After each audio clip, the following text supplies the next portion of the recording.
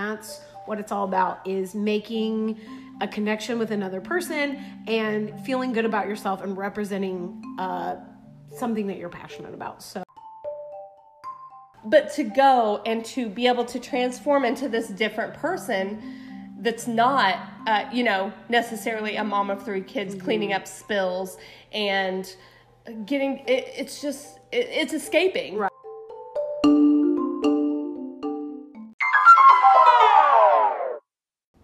Hey guys, welcome to Cosplay and Cocktails. This is Paige. And this is Jessie. And we are, listen, mistakes have been made already. And oh, yeah, I forgot we need to do corrections. Oh, yeah. Well, that's not the mistakes I was talking about, but... before we forget, in episode 3, which was where Paige asked me 20 questions, I said that Dan Harmon created Scrubs because was intoxicated. It's Community that he created. Here's the thing you need to understand is that the whole title of this is Cosplay and Cocktails, where we not only talk about things that happen while we're having cocktails, when we've had cocktails, stories of con and cosplay while drinking, but we are drinking while we're recording these, and if that's the worst mistake we make, then praise be. Speaking of drinking while we're recording Oh, this. yeah. Jessie. So I am actually down where Jessie lives today. I'm not going to name the name. Yeah. Visiting her. And we're going to do like a podcast marathon.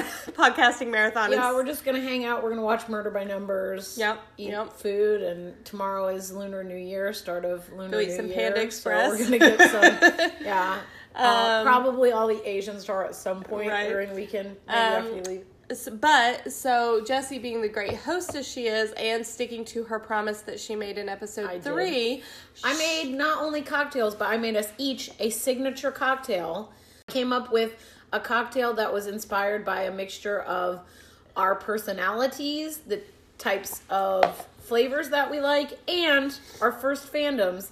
And I gave them names after our first fandoms. Paige doesn't know the name yet. I told her I wanted to keep it a surprise, and it is very good. So, and we're going to put the recipes up on social media somewhere. Yeah, they'll be probably linked to this episode. They're both very simple recipes, and you can change them for your own taste. But I thought that would be cool to kind of incorporate the second part of our name, and also more interesting for us, and also it gets Paige to stop drinking Natter Days and being such a frat boy. So, what I made for this episode, this was the one that was inspired by Paige, and the name of it is the Summer Slayer. Oh, I didn't wait for your drama. I'm sorry. So the Summer Slayer because Buffy Summers. Yay! And she is a Slayer, so it's inspired by both you and your personality, the tastes and flavors that you like, and Buffy the Vampire Slayer. So it also, I liked the summer because it's a very light, refreshing cocktail. It was very crisp and refreshing. Like, it would be really good to have on a hot day. Right. So I thought the summer kind of played into that. And what it is seltzer water. I use flavor seltzer water. So grapefruit in one and mango in the other. But you can use really whatever flavor seltzer you prefer, and then ruby red grapefruit vodka. Oh, and that's what the alcohol was in it. Yeah. And then edible silver glitter dust. It was so cute. Yeah, so she let me taste both versions. She made one with the grapefruit, because I love grapefruit. Right. And that's why the original one I did was with the grapefruit. And for me, it was a lot of grapefruit. But I know you love grapefruit. But when she let me taste, I could tell which one was grapefruit and which one was different. And the mango, I actually liked. I would recommend the mango. Unless you're just super, super, super, super obsessed with grapefruit, that you use a non-grapefruit. I don't think you taste it anymore, though. It's not like double grapefruit. Right. It's just grapefruit. It's a little bit one note. Right. With the grapefruit Yep. vodka and the grapefruit I seltzer. suggest the mango for sure. The sugar dust or pineapple might be really good with Right. it. Or I put it into several different, and those were the two that you like the that best. I like the best. Yeah. I actually like the mango better, but tell them what the guy at the liquor store said when you were buying your supplies. Yeah, so there's a local liquor store that I normally go to, and I knew I wanted to develop. I knew Paige was coming down for the whole weekend, and we'd be recording several episodes, probably over the course of a couple days, maybe. So I wanted to stock up while I was there at the liquor store, and so I picked up a couple things for me. I picked up stuff to make Manhattans, because as I said, Manhattan's my favorite cocktail, and some sake and some couple other things. And when I can't say because I don't want Paige to know what the second cocktail is, the one inspired by my first fandom and my personal taste. So when I went and took all my items up to the counter, the guy was like, "Oh, are you stocking up for the bar?" And I was like, "Oh, yeah. I do not have a home bar, but You do now." Yeah, I mean, maybe I did get like a cocktail making like little set from my cousins for Christmas. Yeah. And I have been like, it was super fun. Not only like developing cocktails that would taste good, that weren't like from a recipe, or like a traditional cocktail, but also like thinking of fun little names and like putting our spin on it. So, I think I'll probably keep doing it. So a different corner I have, which, like I said, the drinks were really, it was good. It was great. I'm excited to see what the next one is. But another listener request that we've had is to talk about some shows that we're into right now. Oh. Is there anything you're watching right now? I didn't see that. Nothing new that's out.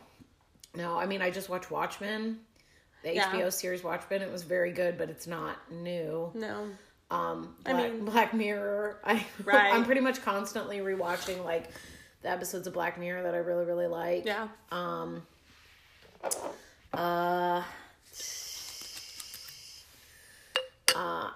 I've been listening to a lot of podcasts. I've been really busy at work this week. We had a big event that we normally hold in the fall. We had this past week instead, so I've been pretty busy with that. Yeah. At work. So yeah, I just watched Watchmen. I really liked it, but it's nothing new. I don't have cable here or any access to anything we like don't that, have cable so. either, yeah.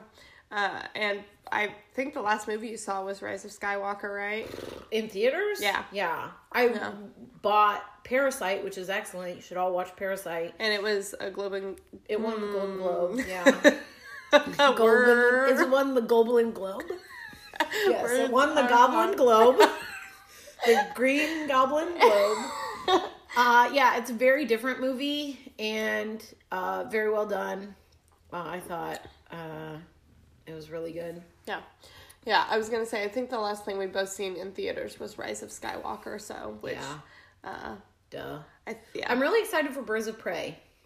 I am strangely too. Like, DC's normally not my jam, and I've never even seen Justice League all the way through. I've not been able to sit through it. I didn't like Suicide Squad. I didn't hate Suicide Squad, but I didn't love it. I didn't say I hated it. I just said I didn't like it. I didn't love it. But yeah, the previews for Birds of Prey have been very intriguing for me. Mm-hmm. And I love Margot Robbie as Harley Quinn. I think she does a really good job. Yeah. And I think the introduction of some of the other characters are going to be really good. So, yeah, I'm trying to think of anything I've watched recently. Sabrina just launched seasons of Sabrina just launched last night. I've not had a chance to watch it. I am in the middle of finishing the latest season of Good Girls on Netflix, which has, Retta from Parks and Rec. And Christina Hendricks. Is it Christina Hendricks? Yes. Or is it, because you get confused. I do. It's not Bryce Dallas Howard. It's Christina Hendricks. Okay. And then, it's not Jessica Chastain. Oh, shit. I think it's Christina. I've got it. You keep talking. Okay, and then, she was on Parenthood.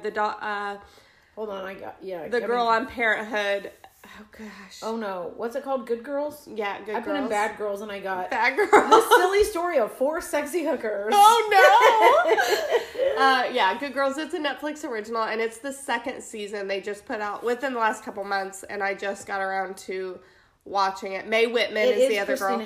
Christina Hendricks and Retta. Mm-hmm. She doesn't use the last name, right? No, it's just Retta. And Mae from Parks and Rec, and I loved the first season, and this season has been just as good. And Matthew Lillard? Yeah, Matthew Lillard's in it. I think we had just talked about Matthew Lillard in like a random context. I think you're actually right. I think I had a dream about Matthew Lillard. Yes, you did! And so we talked about Matthew Lillard, and then I started like the first season of Good Girls, and I was like, Matthew Lillard? Aren't you only allowed to do like Scooby-Doo and Scream? That was Netflix. He was in Up a Creek, I think. With Seth Green. My Green. gosh, with Seth Green. Yes, you're right, he was. Anyway, this has been Matthew Lillard. This has been your Matthew Lillard update. So Good Girls was really good. I'm excited to finish. Like, I need to finish that before I can start Sabrina, because once I start Sabrina, like, I'll want to finish it. So I'll finish Good Girls probably in the next couple days after I leave. I almost said the city name where Jesse lives, and then I'll start Sabrina, and then I finished You season 2 a couple weeks ago. I can't get into it. Yeah, I didn't like the second. I really liked the first season. It was very intriguing, and I was interested, and it really caught my attention. But the second season, like, it wasn't bad, but I did not like it as well. Yeah, I've got a student who I watched a little bit of the first season. I don't think I ever made it through. I've got a student who likes Black Mirror who keeps saying, like, you gotta watch You. I like the first season really well. I've been, my go-to is That's not really your thing, though. Like, I've never suggested that to you as, like, you should watch that. I like Law and Order reruns. I'm very into Jerry Orbach. So, I also watch Law and Order reruns pretty much constantly, so that'll be pretty every episode. I did watch that Don't Fuck with Cats. Oh, yeah. I don't think I finished it. I think I have one more episode left to go, but like the first episode, have you seen it? No, I haven't. Everybody says it's good and everybody says it's not what you would expect. It's not. So I just happened to see it, and like this was before, I don't even remember when this was, before New Year's, maybe between Christmas and New Year's, and we put the kids to bed, and I was like, Jericho, sit down and watch this with me. Like, I've heard like it's really good. The first episode, like, I had to cover my eyes and like put hands over my ears through part of it. Like, it was rough. Past the first episode, like, it's not as bad, and like it's less shocking and more interesting.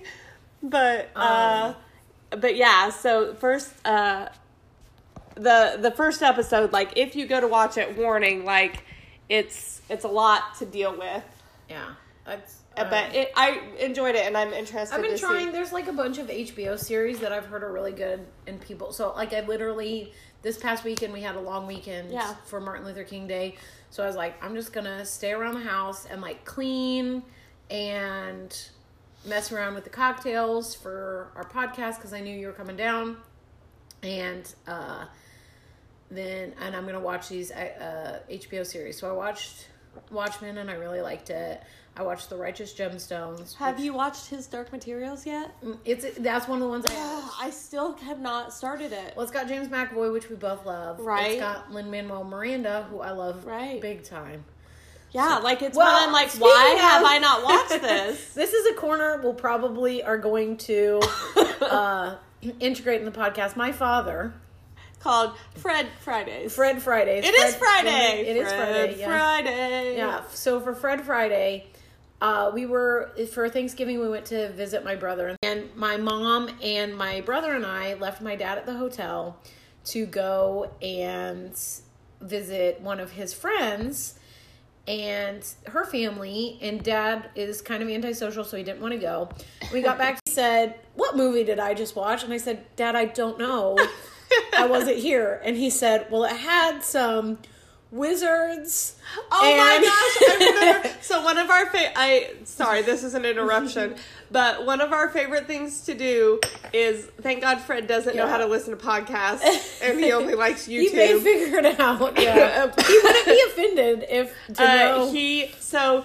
Jesse will text me whenever she is home with them and he wants them to order from our local Chinese restaurant. Right. And she'll be like, guess that menu on the Right. or item on the menu, which it's our only Chinese restaurant in town, so like we all know the menu. And it's Chinese food, so Right. you know they have what a normal Chinese, you know, like right. General So Chicken, right. Egg foo young, chow mein, lo mein, Right, chicken fried rice, Right. like so we know we all know the menu, Right. or sort of, and so she'll be like, this is the description he Yeah, gave the last me. time he wanted me to order Chinese food for him, I said, well, what do you want? And he said, I want that vegetables chicken and at least 2 egg rolls.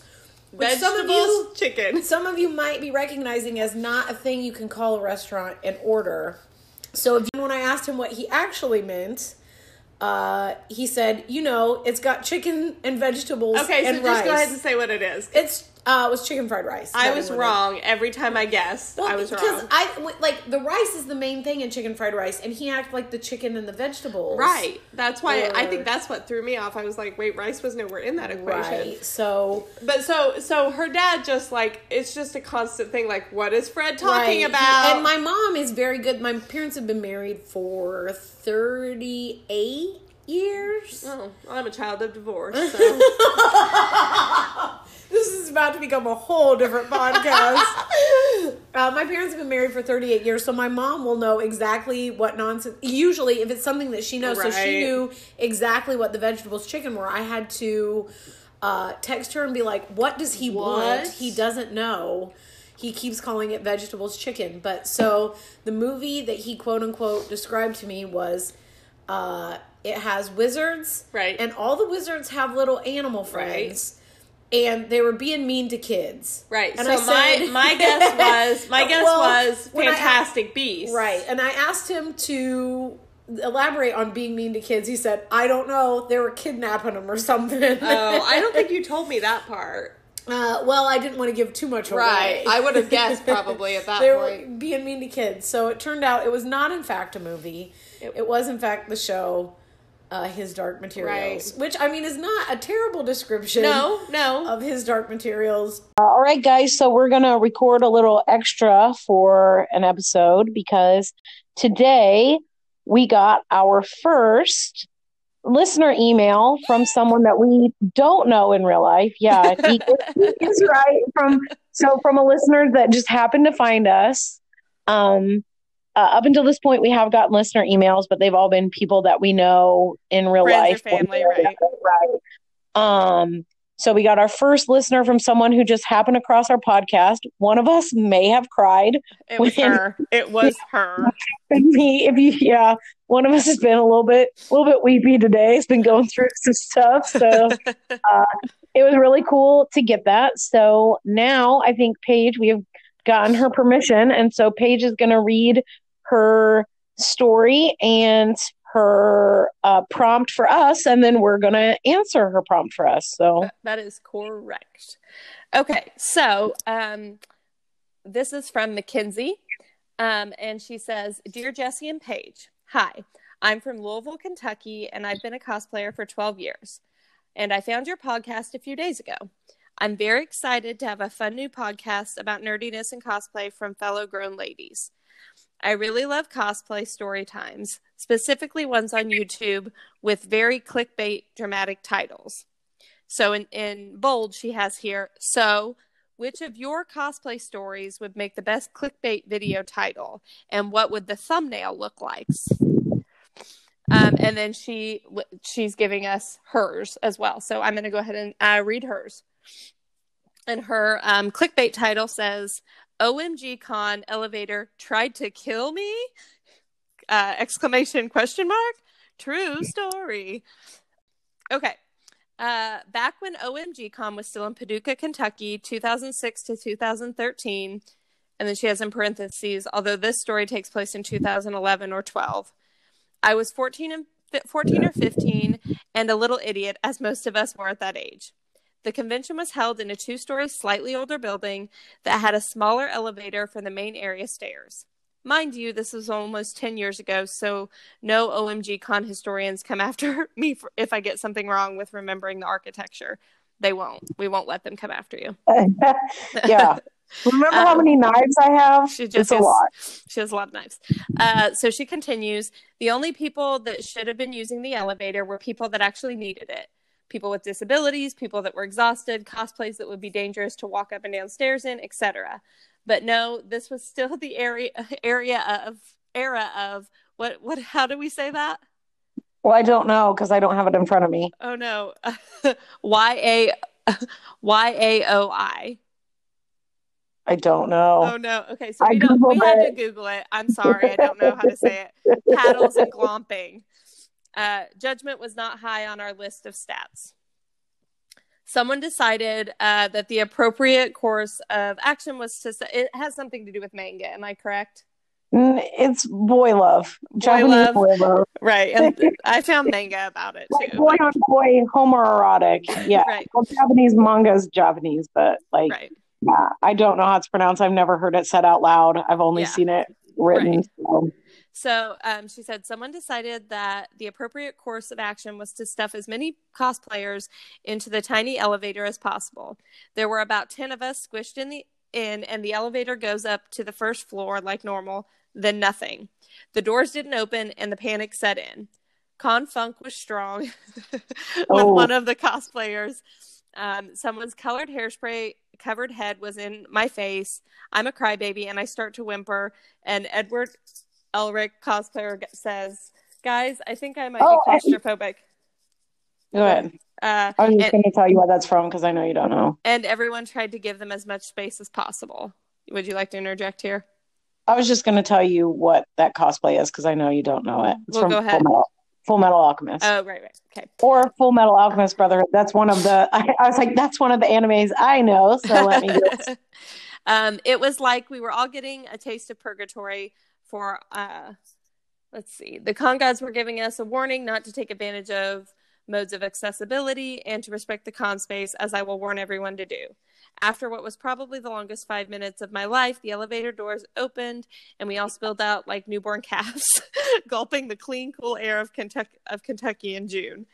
After our little soiree, the elevators were just for those who needed them, which I think is pretty wise. Luckily, no one was injured, and the elevator continued to work like usual, so all's well that ends well, I suppose. And then she goes on to praise us a little bit more and tell us to keep up the good work, and we really appreciate her email. So before we get into I know, I'm so excited about it. Yeah. Before we get into our clickbait titles, I have Jesse and I both have a story. Our elevator death story. Yeah, we have an elevator story. So we've mentioned in previous episodes and probably future episodes what we call Corgi Gorgle, which is Dragon Con themed or just con themed snacks that we're chasing. They're fandom themed snacks that are located at the Dragon Con surrounding area. Since it's such a big service area con, there are a lot of restaurants that buy into the convention theme. So in one particular year, we were really excited to go find the Demigorgon 2 years ago, I think. Right, snack that was available, a dessert that was available at one of the restaurants. We had seen the name of the restaurant. We went there, and we were turned away a couple different times. Anyway, well, they were like, "We don't have it." We weren't turned away like you peasants. There's no room for you at this inn. But so we ended up one night after having several drinks up on the 72nd floor of the Westin. Yeah, it's Westin. Okay. I don't know the floor number. You could have very well pulled that out of your ass. Pretty positive it's the 72nd floor. But we took an elevator up to the 72nd floor, and there was a restaurant and a bar up there. Spoiler, we still didn't get this dessert because we had to actually eat at the restaurant and you had to order an entree, and it was just a mess. But yeah, we had already eaten. Right. So we sat down and had a drink up there because we had taken the elevator up. We're like, well, we might as well have a drink. We had a drink, and it happened to be like a prom or a homecoming or some kind of high school dance. And formal wear. Correct. And they were all at this restaurant. And so when we went to leave, there was a line at the elevator, and people got into the one that we had taken up. And Glass then, elevator. yes, glass elevator, very high up.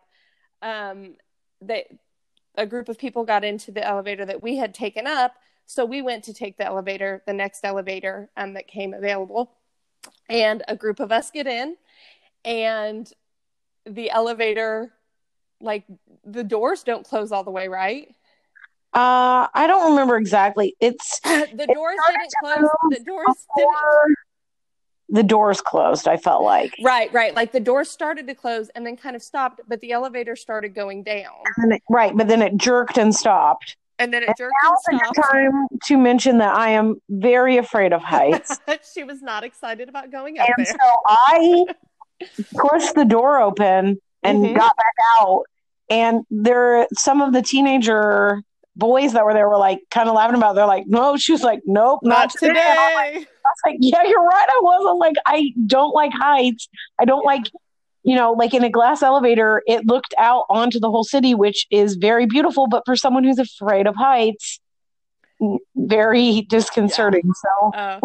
So it was very funny after the fact for me, because I'm not afraid of heights, but it was a little scary in the moment for sure, because it did jerk and it was very like not normal. I literally was like, no, this is my survival, and I am not dying on this elevator today. Right, but yeah, Jessie was killing me. Like, I was dying laughing at her, but it was very alarming. Yeah. For me, that is our. So terrifying.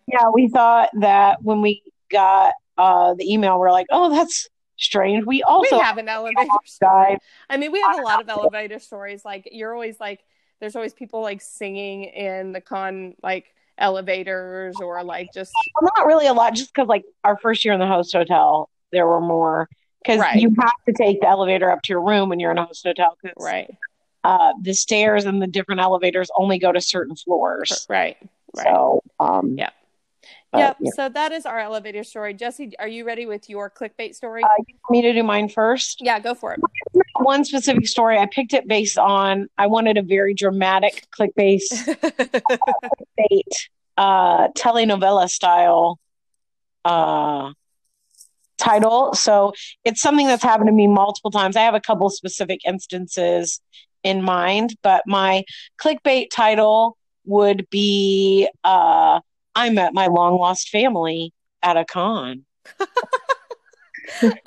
So what's your thumbnail look like? The thumbnail would be it has to be something kind of over the top. Well, if the thumbnail is going to be over the top, it would probably be us with that T-Rex, that picture that you hate. And I would say like the T-Rex is, but so one thing that has happened, like I said, I picked this based not on necessarily the story, but which I think it is a cool thing that happens, but on the clickbaitedness of the title. Mm-hmm. But again, it comes back to the way that cosplay connects you to other people. So something that I really love is when you're in cosplay and then you run into someone in a cosplay that goes with yours. So it's like your significant other, or if it's like your mom, or so, for example, the one that immediately came to my mind was the year I cosplayed Leia. Right. And or Leia, like several Lukes came up to me and were like, hey sis, or something like that. Uh-huh. Like, so just that small interaction, like just a little cute. Like when we were standing outside of the Westin after Heroes and Villains one year, and that Batman came up to me and was like, hello, Selena. Right, scared the crap out of me. Right. So you not only is it in kind of a funny, like, haha, this is my cosplay brother, this is my cosplay wife or whatever, but also in the more sappy, probably going to make myself cry again. Like you do kind of meet your long lost family at con, because you meet people that are into, especially if it's something niche. Like when I met those people that couple that cosplayed as Bee and Puppy Cat at Bunny Hutch. Yeah. And like, you meet your family that's not your, obviously not your blood family. I mean, maybe someone has met their blood family at Right. DragonCon. I could have an actual long lost, sibling out there, I guess. But so that was, like I said, just based on, I try to think of something that happened that would have a good clickbait title. And that was what came to my mind immediately. So like I said, it wasn't one specific story, but that the Luke story when I was Leia was what, because I had probably 2 or 3 different Lukes come up to and so yeah, just I think that's cool. A good one. Yeah. Cool. Yeah, like I said, if it wasn't good, you can edit it out. I'll do a different one. No one will. No, I like it. That's good. So my clickbait title is, I can't believe that happened. We almost starved at a Wizard World Con. Oh, you did that one. So you might edit their name out so you don't disparage them. Well, listen, it's not necessarily their fault. I was going to say it may or may not have had anything to do with them. Right. So we were at a Wizard World in St. Louis 2 years ago. I don't know. Yeah. I don't know. And we we've been to this convention center several times, several times. We know where the food places are and what they have. So we weren't worried about like bringing a bunch of snacks. We're like, oh, we can just run to this place and grab like right, because we discussed it that morning. Like, do we want to take do we want to go get breakfast like power bars or something? Right. And so, but we decided against it because we're like, our schedules aren't that busy. And like one of us can always run over to this place and grab something and bring it back to the panel room or whatever. Like, it's not a huge deal. But we get there and we go and we start enjoying our con. And I think they had in the we went out to get lunch and in the like main area, and all of the places that we would normally get food at were closed. Like, there was nothing. They were doors shut, nothing going on. So we went back into the convention hall, like where the vendors are, the vendor hall, thinking maybe there was something open. And they had like roasted nuts, right? And right. Like, maybe popcorn. Or pretzels or something. Right. And we were like, and I think they were out of pretzels. Like, I feel like we went up to get something and they were it might have been. I know they didn't have any like meal food. Right. They were like, yeah, we don't have anything. And so we went back out and we were like, what are we going to do? And we walked by and they had in the middle of the room a Bloody Mary bar set up, and they had a decent amount of stuff like to garnish your Bloody Mary with. Yeah. Most of the meat sticks were gone. Mm-hmm. Because I think everybody was in the right with the same idea that we had. So for a 12-hour con that we were at, we didn't eat anything except for, I think we each had 2 Bloody Marys, and the garnishes chock that went on that. The most garnishes that you could as many garnishes as we could put in there, and probably we stuck some in our hands too. I think we got candy at some point. We did at the very end, like right before the costume contest. We finally found a vending machine, and we like split like a pack of M&Ms or something, or like Twizzlers, something. So that was the one time we almost starved at a Wizard World Con. So that's another. My thumbnail would probably be us drinking Bloody Mary. Yeah, we definitely took looking sad and pathetic, because looking so starving. Yeah, it was like I said, we probably went a solid 12 hours, like you said, eating nothing but celery and mushrooms and made like pepperoncinis, right? And not cheese. It was mushrooms that I thought was string cheese, but it turned out to be like maybe mushroom stalks. Yeah. So thank you so much, Mackenzie, for sending in our first listener email. We are so excited to hear from you, and it really did make me cry. And I called Paige immediately and was like, "Guess what?" And she was like, "Something was wrong." Right? Are you crying?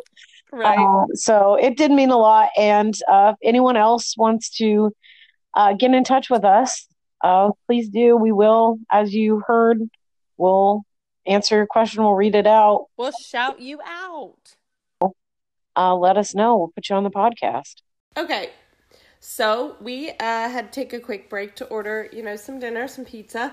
But we are back. And today's episode, we are going to talk a little bit about the history of cosplay. Yeah, now we should say this is all research we've done. Very little of it that I know before researching. Right, correct. It. Yeah. This is all stuff we found online, Wikipedia. I've got all my You've got all your sources saved. Yeah, I'm an instructor. I'm all about, MLA, no plagiarism. That's called academic dishonesty. You can get kicked out of school for that. Oh, I'm not in school, so that's the fun thing. Wow. But yeah, Wikipedia is where I get most of my information. So I'm gonna get kicked off while Jessie gets her links pulled up. Go ahead. So cosplay comes from the words costume play. And it is a performance art in which the participants. And the term I have it. Oh yeah, go it ahead. was coined in 1984. I'm sure. In Japan, I was gonna get there, but that's fine. But the first cosplay was actually not in Japan. Yes, I've got that too. So it's just people who cosplayers wear costumes and accessories to represent a specific character. Not necessarily. Well, sometimes it's a character. They come up with on their own, right? That's one thing that I know we'll get to this, but the very first incidence of cosplay was not a specific character. Right, they were just like futuristic. Right, and a lot of people do that now, or it'll be a character that they've created either through, which we haven't really talked about this yet, right? That you don't have to cosplay an existing character that's part of fandom. We do a lot of mashups as a way to more express ourselves through the cosplay, but another way you can But do even that, your brother has done like and you we did both too. did. Yeah, you both did. There are, in Star Wars, there are a lot of different races of aliens. One of the races being Twi'leks, and there aren't a ton of specific characters from that race. There aren't George Lucas's daughter. I can't remember. Lune Minx. That's her name. Lune Minx. She's a very, very side character. I don't know that she has any speaking lines. She's in one of the prequels. I think Attack of the Clones, but so there are characters, but not any, and there are some in The Mandalorian too. That's a bit of a spoiler, I guess, if you haven't seen The Mandalorian. Yeah. But so my brother and I both cosplayed as a Twi'lek. He wore my Laku. But you just came up with your own. And I came up with a name and a backstory kind of for my character. And a lot of people do that and some people don't. But that's another way that you can cosplay without if you're like, well, I want to cosplay Star Wars, but I don't really identify with any specific character, make up your own character. Right. Especially steampunk is huge into that. They will have specific characters that they cosplay, and some people write fan fiction about their DeviantArt and that's a whole different episode. Right. So it can be either characters that are already established in a fandom or a series, or you can literally come up with your own characters or whatever. So a lot of people consider cosplaying to apply to costume role playing, but it's just kind of whatever ends up being your dramatic interpretation of that character, whether it just be our pizza's out of the oven. Our pizza is out of the oven. My eyes darted up with excitement. It did. She got afraid I was having a stroke, but it is our pizza's out of the oven. So the rapid growth of people cosplaying has grown since the 1990s. It's made it such a huge thing in Japan and other parts of Asia, and it's started to really take hold here in the Western world. Right. Like I said, worldwide. I don't know. I think anywhere that has conventions has cosplay. Honestly. So, like Jessie said, it was termed cosplay in Japan in 1984. And it was just, people costuming at science fiction conventions. Well, and again, they had been doing it for a while in the United States. Right. In New York City, it says it was created at the first World Science Fiction Convention in New York City. Yeah. In 1939. 39. I thought 40. Mm-hmm. Well, this Wikipedia says 39. So I'll check my source while you're talking. And those first people to wear those conventions were Forrest J. Ackerman and Myrtle R. Douglas. Right, and so that was one thing. You can actually look at pictures of them. Maybe we'll post a picture. I've got a picture of their cosplays. The guy, Ackerman, he said, I felt it was sort of like I was Clark Kent when he steps into the telephone booth and comes out with a Superman suit. When I got into that costume, I walked the streets of New York with little children crying out that it was Flash Gordon or Buck Rogers. Oh my god! Which I really like that quote because it's like what we talked about, that like, you know, one of the great parts about cosplay is making someone else's day, especially a kid. Absolutely. Like someone being like, you know, even like if a kid doesn't know who you are, they see like a cool costume and they're like, that's a superhero, or that's, you know, a princess, or that's whatever. So I really like that the very first, what's that now, 60, 70, 80 years ago, over 80, 81 years ago, that was still a part of the original one. So that's actually, I was telling Paige while we were taking a break to order pizza, I was telling her that that's something, we do have a picture of it. So I thought that might be kind of a cool cosplay to do first cosplay this year, was to do a cosplay of one of the first cosplays. Yeah. Yeah, that's them. Oh my gosh, that's hilarious. So they're not specific characters. They're kind of generic, futuristic. They both got capes. They like kind of satiny, metallic looking fabric on their pants. They're definitely very simple cosplays. I mean, and nobody would probably get it because we didn't know until I didn't. I know. Until we started researching for this podcast. I had no clue the history of cosplay. Right. So like, I don't know that any other cosplayers would get it, but it's kind of a neat homage because it is something that's so important to both of us. Absolutely. I thought that might be kind of, so I don't know if I'll do it for Dragon Con, but I would like to one day try to. The only thing that sucks is it was 1939, so this is not a color picture, so it's going to be hard. We have no idea what color it is. Well, and also obviously materials. My information says one of them was wearing a green cape, and that's all I have. I had green somewhere, I think, so. Really what we get into next is like the rules of costuming, because I think that was the next step they had to do, was once people started doing it, is okay, we've got to establish some rules, because as Jesse and I were talking about earlier, right, like a cosplay, no costume is no costume, so that's one of the established rules. I will say Dragon Con, especially late at night, we just discussed earlier, we may do an episode called Dragon Con After Dark. Or just Con After Dark. Right. The first nude contestant was at Worldcon, at a Worldcon Masquerade in 1952, but it really, like, people really went all out with it in the 70s and 80s. They were like, yeah, man, like, we want to be naked. I had 60s and 70s on mine, but I'm guessing by the 80s they had most places had probably instituted a no costume as no costume. So like Jesse said, that eventually led to no costume is no costume, which fully banned nudity, although, you know, obviously, like she said, partial nudity was still allowed. You're in danger, girl. So something else interesting I found was that another costume that instigated a rule change was an attendee at the 20th Worldcon in 1962, and she had like a blaster prop that fired a jet with fire, like it had fire coming out of like this jetpack, and I lost it, which led to like real fire being banned, and then at the 30th Worldcon, well, I mean, here's the thing. So I think I'm the only one that's bought my ticket for Dragon Con this year. I've bought my ticket. Yes. When I bought my ticket, I had to read like the rules of Dragon Con and sign a waiver. And I did look over them again just to make sure there wasn't anything new. You know, like I'm signing something. Right. I'm that person who's like, well, it's legally binding document, even though it's online. And because I had to physically sign with my fingers, so I was wondering, I don't know what they do if you're on the computer. I guess use the mouse. Right. But anyway, so I went through it, and I don't remember seeing anything specifically about fire. Well, so this is what I was really leading to. Probably there is. I've never seen anyone fire, and you would think somebody would have tried it. Well, because you couldn't have fire in a hotel.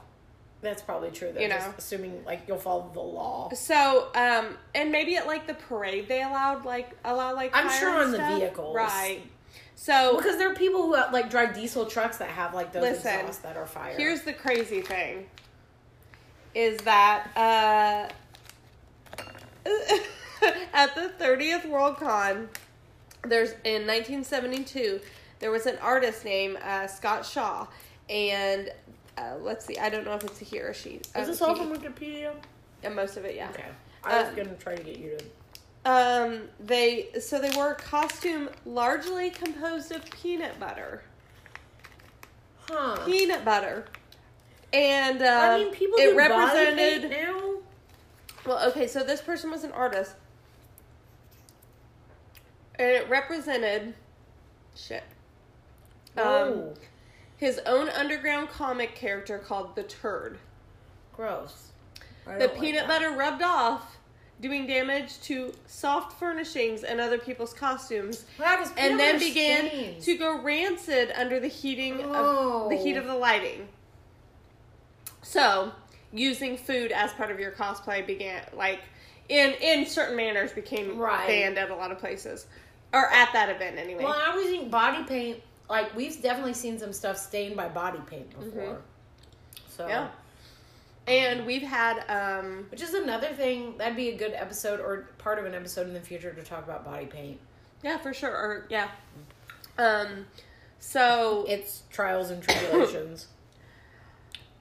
So, you know, obviously, like I said, when you're getting into something like this that maybe you've not, you're new with costumes, or, costumes are new at conventions, you're going to have to start implementing rules because, people will just do whatever the fuck they want all the time. Were you worried? No. Okay. So as these conventions became bigger and bigger, and people started dressing up more, and it just became more of a thing. So in 1960, EasterCon in London, they think, was the first British-based convention. Okay.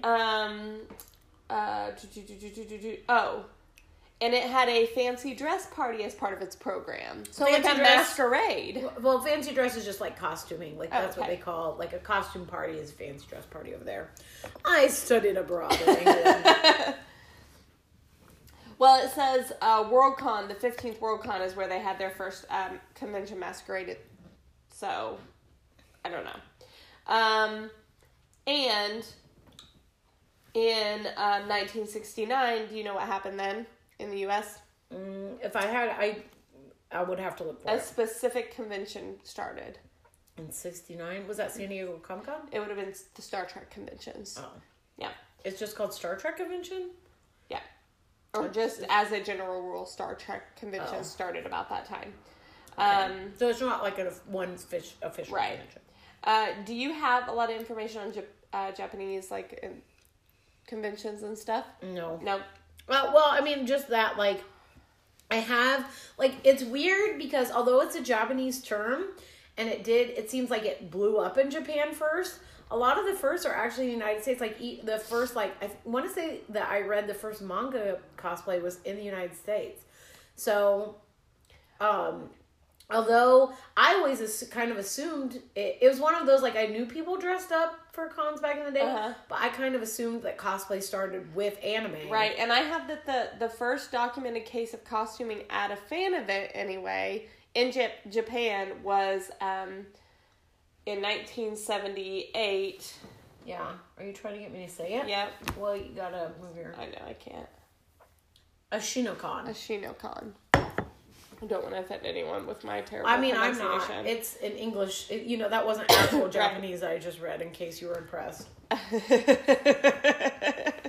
Shut up. Make it look like you're smarter. Yes, I speak 12 And languages. at that convention, supposedly there were about 20 costumed attendees at the costume party. And yeah, I was also really surprised at that fact, that there weren't more. Yeah, I really enjoyed researching for this one. Although, one thing that did happen, we talked about no costume is no costume. I did have, I was looking at articles on my phone at work, and technically it was not my work hours, I should point that out. It's like, whoa. And I'm not narking myself out for anything. And a nipple popped up. Because they were talking about this, I think it says the specific ladies. Yeah. Well, it just says nude costumer as Avluela from Robert Cybergerg's novella Night Wings.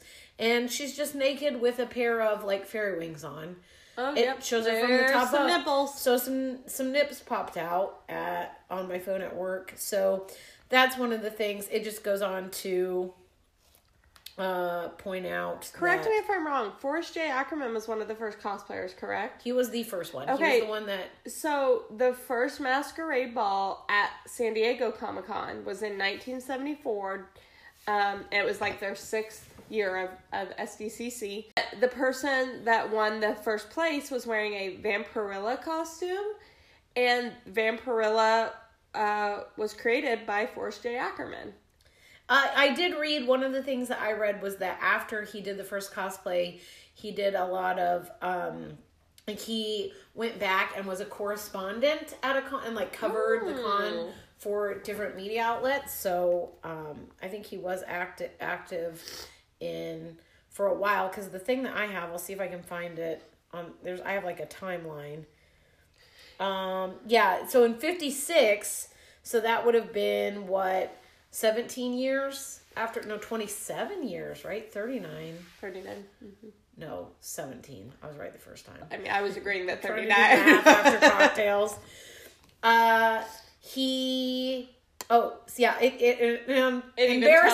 Embarrassingly enough, the first sentence of the timeline I'm getting ready to read is 17 years after he wore the first costume. So it was 17 years later that he returned to Worldcon to report for Fantastic Universe. He wrote, monsters, mutants, scientists, spacemen, aliens, and assorted, quote, things thronged to the ballroom floor as the flashbulbs popped. He also reported that Olga Ley, wife of writer Wiley Ley, won for the most beautiful costume. According to Resnick, Ley was the first great costumer. Oh, cool. So something else that is in this article that I'm reading, that I thought was like a good point is like, 1975, Rocky Horror Picture Show was released, and pretty quickly after its release, they started doing shows for it. Like it wasn't something. Well, it was a stage show before the picture show. Right. But audience member, I'm gonna assume that you maybe know what Rocky Horror Picture Show is. Yeah, we can go into it a little bit. Again, it was a stage show first, and then became a movie. It was the Rocky Horror Show, became the Rocky Horror Picture Show, and is the movie. It's a musical written by Richard O'Brien, who's also in it. It's kind of a weird, it's about a sweet transvestite, and he's from the planet Transylvania. And he's played by the terrifying Tim Curry. I think in the movie, he's played by the terrifying Tim Curry. The gift to humanity, Tim Curry. Like a full, like it's just, they don't show the movie, it's just a production. Cast, right. Sometimes they do a shadow cast, so they have people acting it out while the movie plays in the background, and sometimes it's just the movie. Right. And then a lot of the attendees will dress up as characters in the movie, and a lot of times, if you're watching the movie, they'll have the words, which most... Oh, we gotta get our pizza, guys. BRB. Okay, so, yeah, Rocky Horror, like, it's a cult favorite, and, you know, you dress up, and you go, and it's a whole experience. You act it out with the group, with the audience. It out, but there's, like, cues. You say, right. Things, yeah. Yeah. I think most people probably do. Most of you know this. But that's just another kind of form of cosplaying, honestly, which was what I was getting into there. Yeah. So, anyway. Well, and they do, I think, every year for the past several years at least, a Rocky Horror at Dragon Con.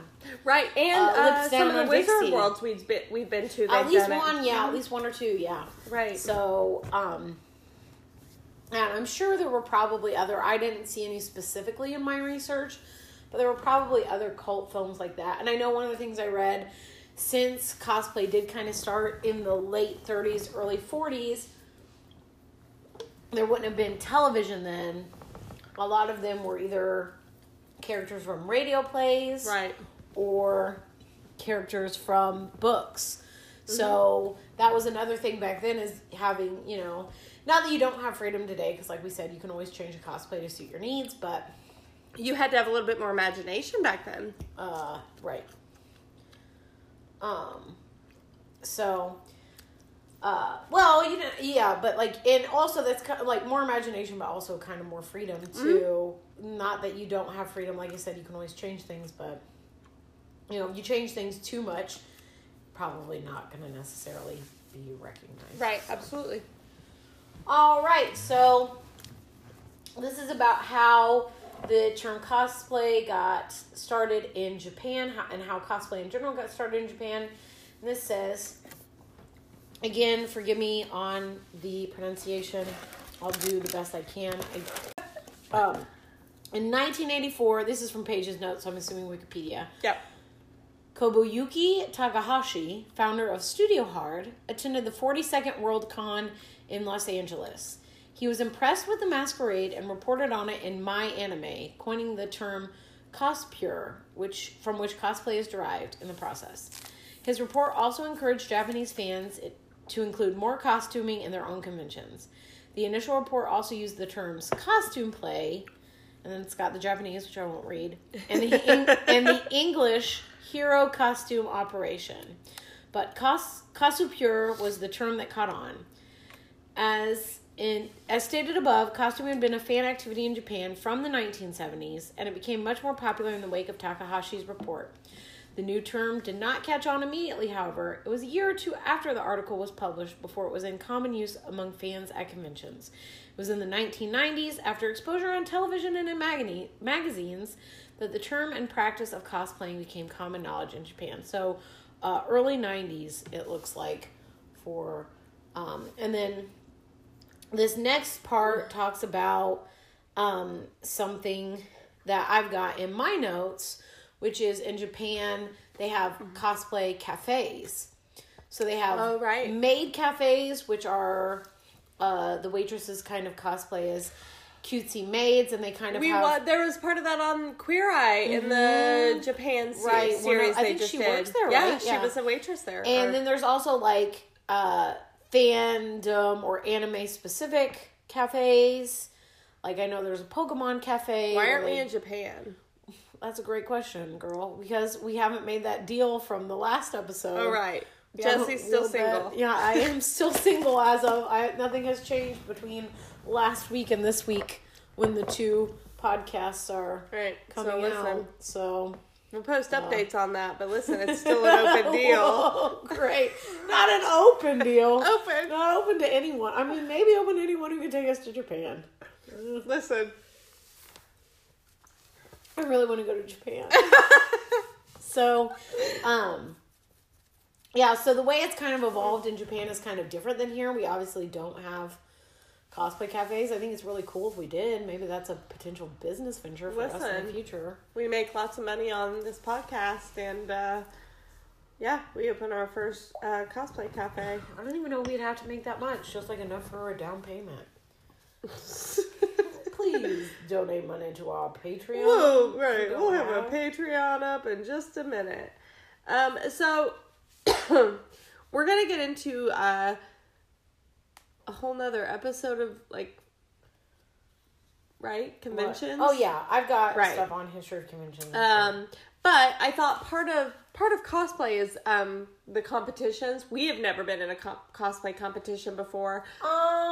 Have you? I don't... Keep talking. Okay. I'll think about it. So... I feel like I did once, but I don't know what it would be. Since I've been cosplaying, have never been in a cosplay convention or a competition. And that's just something that's really grown since, cosplay's been a thing. And a lot of times that's like the closing feature of a convention. Like, the main night, that's the last thing they do before like an after party would be a cosplay contest. Smaller conventions, yeah, for sure. Right, for sure. And DragonCon has several bigger conventions. I'm sure have to break it down into categories and subcategories just because there are so many. Only have that's a nice thing about DragonCon is because it does have all the smaller costume contests. Like even if you're not like an elite level pro. You can still do a costume contest and even maybe win a costume contest as just a regular fan. Whereas not that you can at a smaller convention, but at a smaller convention where there's just one main costume contest, there might be a lot more competition. So if Absolutely. there's one... Well, and that's what this kind of gets into, is that, like, for the most part, you know, contestants are supposed to be wearing cosplays that are self-made, but that's not always the case. Now, not that they're not made by someone that is invested in that cosplay and who has put a lot of work into it, but maybe that person isn't confident or doesn't want to wear the cosplay. Right. And normally that is... Oh, no. A shelf fell down. Jesse's Pez shelf fell down. My shelves have not been cooperating. If you have any shelf adhesive ideas, right, for her Pez shelves. Like I was saying, there are not a lot, but we see several really elaborate cosplays and they will tell them, like, so and so made this. I'm just wearing it, you know, and they'll give credit to whoever has made it. Most cosplayers are wearing what they've made, because we've been to smaller conventions where, like, someone will have, like, a sponsored costume, or it'll be like, this costume was made by, you know, like, XYZ prop house or whatever. So the different rules, you know, also kind of have a vibe. You know, it makes a difference. Right. That's what I'm saying. So at a cosplay contest, there's normally a panel of judges. Mm-hmm. Normally they are cosplayers themselves. So some of the things they can be judged on is resemblance to the character in terms of appearance, whether that's hair, makeup, costume props, stage props,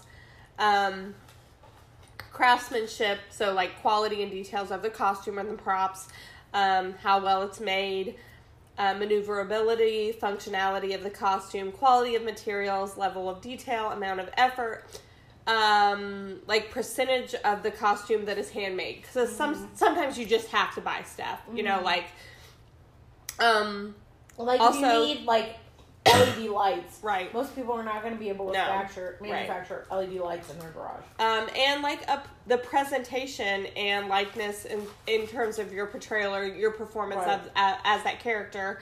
So your acting, basically, your posture, your movement. A lot of times they will talk to the judges, but we can't hear them talk. Sometimes you can hear them talk. But a lot of times they don't talk. Or if they do talk. But if they do, they either don't mic them so we can't hear, or their costumes, like, big and bulky. And muffled. Yeah, it's very muffled. Facial expressions, interactions with the other characters if you're in a group. Mm-hmm. And then audience impact, I think, has a little bit to do with it, too. How well it's perceived by... Mm-hmm. Normally, I feel like the costume contest is a pretty packed audience. You know, at most of the ones we've been to. At Dragon Con, for sure. And I feel like even a lot of the Wizard Worlds we've been to, like, we've stayed after a panel and just sat in our seats, and it normally fills up pretty quickly. Or maybe move up a little bit, but, like, yeah, it's normal. Right. So, how well the audience perceives your cosplay, and then, like, how you interact with the audience, and using, you know, the space on the stage that you're allowed. We don't always agree with who wins as cosplayers ourselves. Yeah, for sure. But, like, a lot of that has to do with the fandoms we're into, too. Well, or just, like, you know, we see one thing that's really cool or would be a specific challenge for us. We might have more of a, you know... Or even just somebody that we relate to on the stage that we're like, oh, like... Right. That could very So I'm sure we're biased. Right. And that's part of... That's and why the judges are probably biased. Well, the judges are probably biased too. It's like, you know, one of those. It's no human being's going to be completely impartial. Right. So, last couple things I have. First of all, in 1941, these are just interesting facts as like we're random wrapping things. up. Yeah, like I said, really the only thing is modern cosplay. Again, it's gotten huge. The first one is back in 1941. There was a man, his name is... all I have is Coker, which I'm assuming is his last name. He wrote that at the Third World Con, so that was in 1941, there was a cosplay that at the time cost $1,000. They called it the $1,000 cosplay. Ooh. So in today's money, $1,000 would What be is it? What is it in today's money, Jesse? $17,484. That is not a play off My Favorite Murder. That's the actual value. That's all I can think of. So like aluminum was more expensive than gold at the time because the way to, this is my chemistry nerd coming out, the way to refine aluminum was a lot more tedious than the way to refine gold. So in the 40s, and also they used aluminum for a lot of manufacturing, right? We were kicking up, getting ready to jump in World War II. Yeah. So aluminum was super expensive. So this man, his name was Walter J. Daugherty, and he has metal supports on it made out of, again, if Paige knows how, I'm assuming we'll put a picture on this with the cosplay information. It's got metal supports which are made from aluminum, and since during the time period, it was worth about $17,000 in today's money, $1,000 at the time. The other interesting thing that I found, do you know what the most expensive cosplay has been? How much? Oh my gosh. What it was? No, what is it? Guess how much first. Oh my Guess how gosh. much. $2 million. Well, now I shouldn't have done that because it's way less. So the most expensive cosplay was $30,000. That's still so much money. This was as of 2016. Okay. It was $30,000, and it was at New York Comic Con.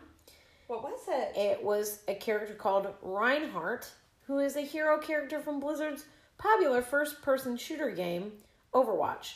And it was created by Thomas DiPetrillo. I know That's what his name. Overwatch is. Look at Yeah, I know what Overwatch is, but I don't know this. No, I don't know that. It's like a big, huge suit, like a mech suit. Yeah, so I'll try to post with the episode, like, the first cosplay. Yeah, I've got pictures of that as well. And, like, the most expensive and just some of those highlights. That's really cool. Like I said, I just, that was something really interesting. Yeah. Because I was like, well, I want to beat it now. So we have to, like, I've got to So get that $4 billion. We're going to get that Patreon up ASAP.